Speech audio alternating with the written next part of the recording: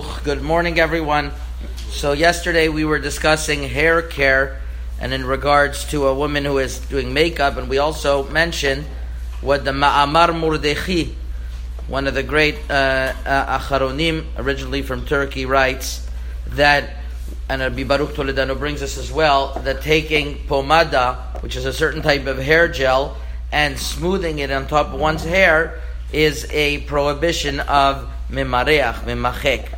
So the question is that making the problem is because you're smoothing out something that has pomada. Rab Shlomo Zalman Auerbach writes in Shmirat Shabbat Kilchata Perek Yudaled He'ara Kuf Lamed Gimel that, let's say somebody makes a fancy hairstyle and he wants to keep it intact through hairspray, that might be a prohibition because it is likened to boneh, to fixing in and keeping hair in a certain place, which we're going to see in a moment. The Gemara says making braids is mishum boneh.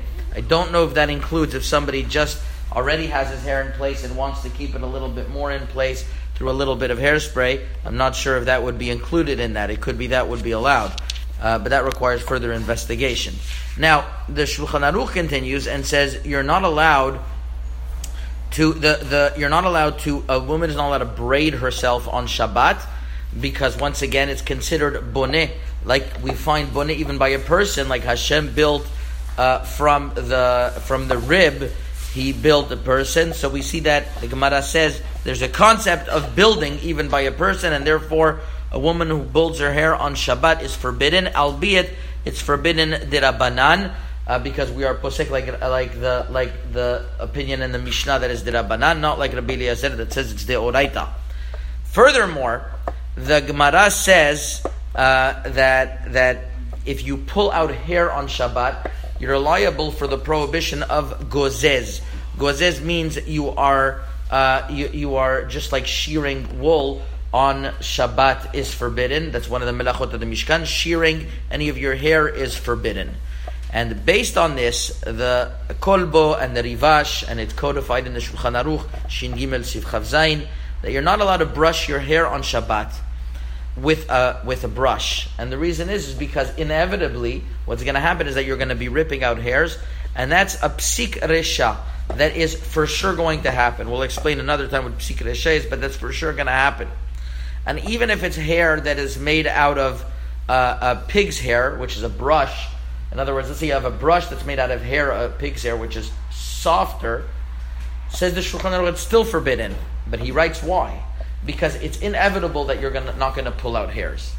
Based on this, Rav Ben Zion Abba Shaul writes in Or Litzion Perek Mem Gimel Siv Gimel that a soft brush that is not able to pull out hair, like this baby hair brush, soft brush that doesn't pull out hair, is not in this prohibition, and since it's only coming to fix the se'arot, that's going to be allowed. Mishnah Berurah says when you should use your fingers, and that's not going to be a problem, and the Mishnah Berurah laments about how people don't care about they just brush their on Shabbat, they don't realize it might be a very serious prohibition.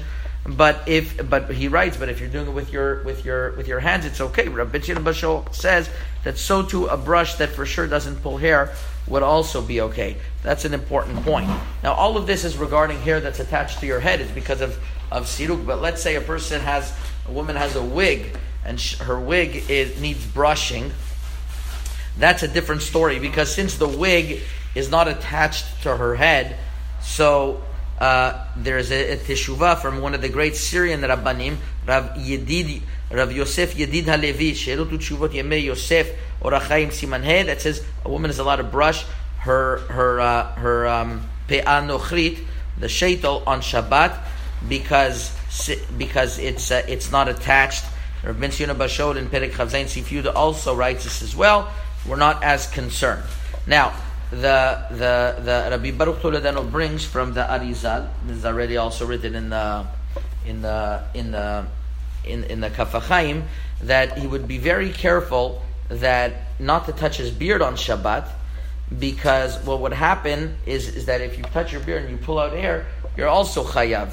because you're pulling out hair, and that's what it means. Kol shomer Shabbat k'ilchato. Somebody wants to be shomer Shabbat michalelosh. What is he going to do? Shomer yado me'asot kol ra. He'll keep his hands from doing anything bad. So the story went with Baba Sali that way. He touched his beard, and he didn't want to take his hand out of his beard because he might pull out hair.